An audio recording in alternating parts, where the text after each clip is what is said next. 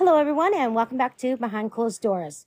In the last episode, I was talking to you about how people reacted when I explained to them about coming off of Xanax and what I was going through. In today's episode, I'm going to tie it all up about my first year off of Xanax. That first year off Xanax was a complete nightmare. I was not prepared for any of it. I was clueless about what was to come the minute I took that last dose. I did not know that stopping abruptly would cause me so many problems.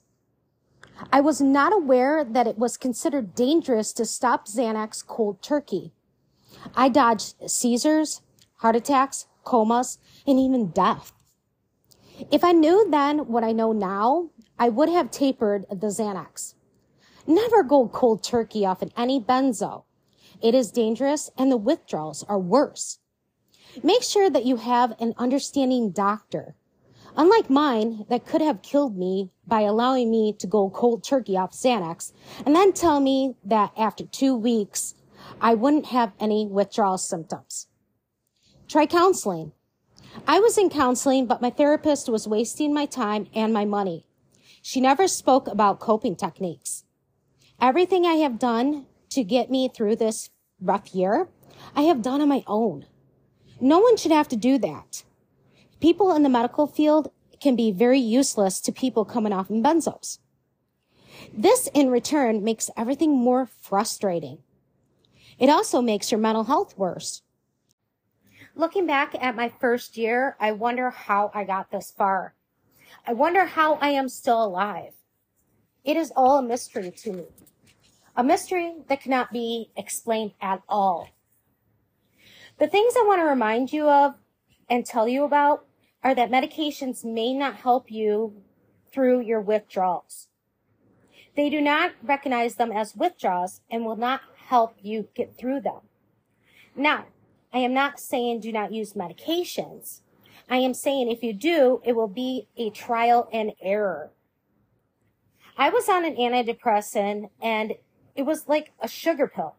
It did nothing for me at all. I was putting more poison into my body that I did not need. Now, there are people out there that can benefit from medication, and that is fine. Just make sure you do your own research and not just go by what a doctor tells you is safe for you. When I was put on Xanax, I was told that it would be safe for me to take. Then explain why 5 years after starting it, I started having health problems and heart problems. You cannot trust doctors these days. They are paid to push these medications onto their patients. Benzos are only to be used short term, and after 2 weeks on them, your body can become addicted to it. Then, as you take it longer, you end up needing the dosage increased because your body needs more of the medication in order to control your mental health problem. That, in return, will just cause more damage. How doctors are able to continue prescribing these medications long-term is beyond me. It is dangerous, and the outcome is a lengthy time to heal. I completed my first year, but that is only the first hump that I got over. I have many more. Unfortunately, my length of recovery will be a little longer because of coming off of cold turkey. Now, about tapering. You're probably wondering, will I have withdrawals if I taper? The answer is yes, but the withdrawals will not be as bad. The thing is that when you are tapering, you still have that medication in your system. You are to cut 5 to 10% every 2 to 4 weeks. And after you take the last dose, it will take 2 weeks for it to be out of your system. Once it is out of your system, you will go through your withdrawal.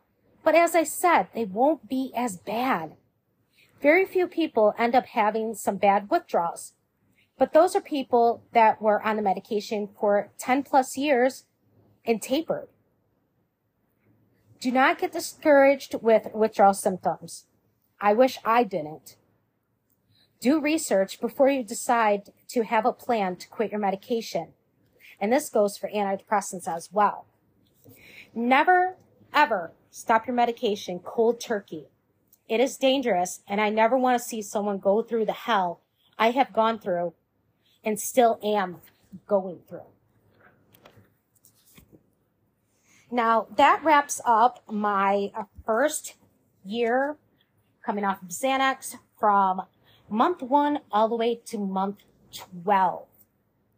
Now, there are things that happened in between that didn't have anything to do with coming off of my benzo, coming off of Xanax, but it did contribute to the increase of my mental health problems, and it could have caused some symptoms to remain or get worse. And that's something I do want to talk about, and it's something that I had written in my book, Road to Recovery, the first year, because those things do contribute to my first year coming off of Xanax.